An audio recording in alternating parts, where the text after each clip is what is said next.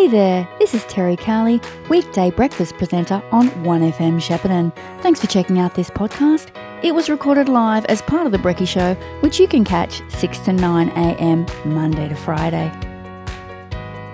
The Melbourne Symphony Orchestra is bringing a spectacular concert to Shepparton on Tuesday with one of Australia's most promising young conductors, Carlo Antonioli.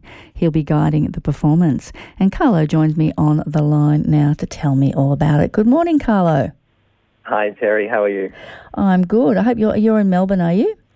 That's right, yes. I hope you're staying dry at the moment, are you? I think we are comparatively, yes. Okay. So tell me all about what audiences can expect of this MSO concert on Tuesday in Shepparton. So we're bringing up a very exciting program. The centrepiece of the program is Beethoven's Fifth Symphony, which is arguably one of the most famous symphonies in the entire repertoire, so will be really recognisable to our audiences.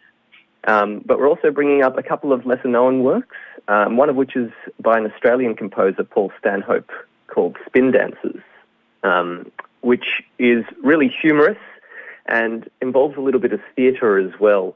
So it really breaks down any sense of stuffiness that you might expect at a classical music concert. Will really well and truly dispel that feeling with this piece.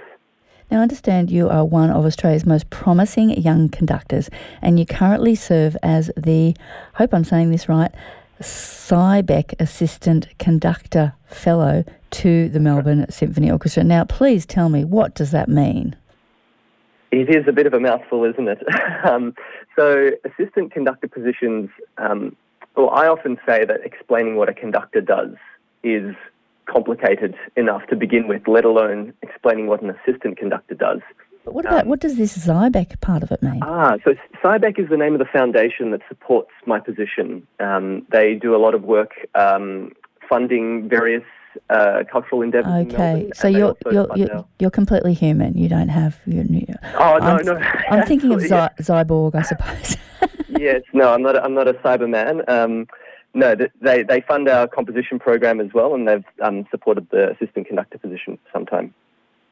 So you have been a conductor at different orchestras around the place. Yes. How's it going in Melbourne?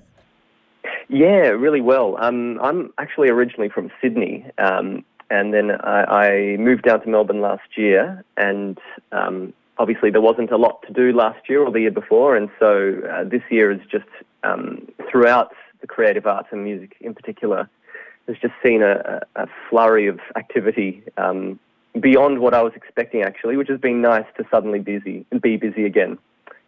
So you're obviously a musician, but how does one make that leap from musician to conductor? It's a really strange leap. And back in the old days, the sort of the career trajectory would normally be being a pianist in an opera house, being a repetiteur, and then working up through the opera house to become a conductor. Nowadays, there's a lot more sort of a diverse career paths to become a conductor. My training was in classical saxophone, of all things, perhaps the only thing more niche in the music world than conducting. And through my training, I kind of became aware that conducting was what I'd rather be doing. That was where my skill sets aligned a bit better, and so I did a degree in conducting, a postgraduate degree after my undergraduate. There is a degree in conducting. Wow. There is, yeah. Not an undergraduate level. You need to have a basis or training in instrumental or composition training first, and then you can undertake conducting training. Is any part of that about the theatre of conducting? Conducting training is a really nebulous thing, and it's also a fairly recent invention. And yeah, that's one of those things that is kind of alluded to, but strangely not talked about in enough detail, I find. Yeah. I guess you have to put your own flurry on it, your own spin on it. Absolutely, yeah. So there's a lot of the boring kind of academic training of analysis and history and context, that sort of thing, and then how to come up with an interpretation. But at the end of the day, it absolutely is a very individual process. Now, I don't know a lot about classical music. You can possibly tell that, but we do talk. You did mention Beethoven's Fifth, and everyone will recognise the beginning of that piece of music, but I can't think of it off the top of my head just because I haven't put that piece of music together with the name. So can you please help us out with that by just... Of course, I should. So go for it. It's the very famous da-da-da-dum. If that conjures anything. It does. Da-da-da-dum. Yes, absolutely. Got it. Although that is only the first movement, so there are four movements or four parts in that symphony, and that makes up the first movement. That motif, if you like, sort of recurs throughout all the other parts, but the entire symphony in itself is quite a journey, a journey from darkness to light, or from tragedy to victory. So there's a real nice narrative arc throughout the entire work. So this concert is like a subset of the larger orchestra that's coming to Shepparton?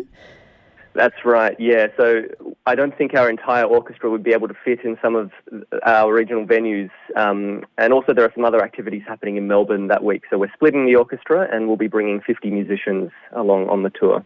50, did you say? That's right, yeah. Oh, that's quite a lot. Still quite a lot. Yeah. So you really get that incredible thrumming feeling, and it really, can feel it in your veins while you're watching it. Oh, absolutely, yeah. It'll have quite an impact for sure. Okay. Is there anything else you need to let people know? What about people who maybe are not usually into classical music and think, oh, look, I wouldn't go to see that? What would you say? Because, I mean, this is what I imagine is part of the MSO's sort of outreach program, you know. You don't just have to come to Melbourne to see this orchestra. Absolutely, yeah. And I think it's certainly because of the pandemic, it's the first time in quite some time that we're bringing an orchestra of this size out that way. But for those who haven't been to an orchestral concert before or are feeling unsure as to whether they want to come along, I would say that this is the perfect program for people who haven't necessarily been around orchestras that much. As I alluded to, the Stanhope piece, it's called Spin Dancers. It refers a little bit to the art of political spin, so there's a few quirky and funny moments in that, including a solo from a typewriter, which is not an instrument you'd normally see in an orchestra. No, I wouldn't even call it an instrument. No, well, we'll try and turn that misconception around maybe. But we've also got a big, bold overture from Mendelssohn, an overture that's not normally heard, called the Trumpet Overture, which will be a really bold way to begin the evening. And then, of course, we have the Beethoven After the Interval, which...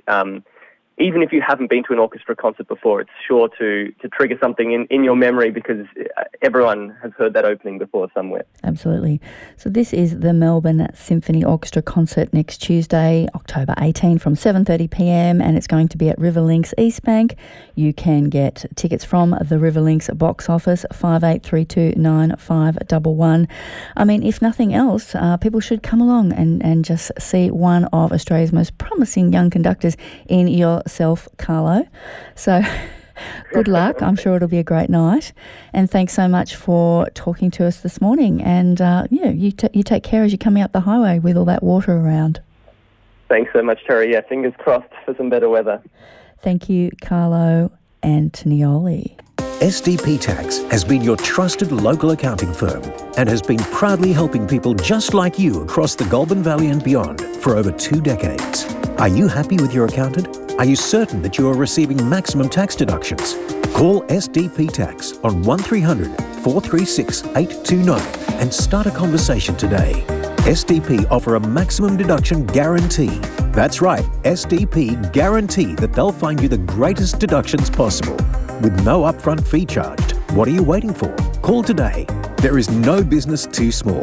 Call 1300 436 829 or visit www.sdptax.com. 1FM sponsor. Are spiders invading your house? Have you found whitetails in your bedroom or a redback under the toilet seat? Now is the time of year that lots of spiders hatch and baby spiders become big spiders. At Jason's Pest Control, we are here to help you get a spider-free home. We only use high-quality products that not only kill spiders but also mozzies, flies and other insects. We treat inside your roof, inside your house, and everywhere outside, including sheds, fences, clotheslines, and rubbish bins. This year, get your spider treatment done right. Call Jason's Pest Control now. 1800 599 699. 1FM sponsor. Daryl here from Aussie Ag Supplies. Just a quick message, Retractor parts for many brands of tractors. Most of you good listeners know the brands of parts we carry. Over the busy times ahead, if you need new or used tractor parts, call Aussie Ag. Our stocks are large, plus glass doors, etc. Our wrecking stock of tractors is growing along with used tractors and machinery. Call Daryl on 0428 235 1000. I'll repeat that, 0428 235 1000.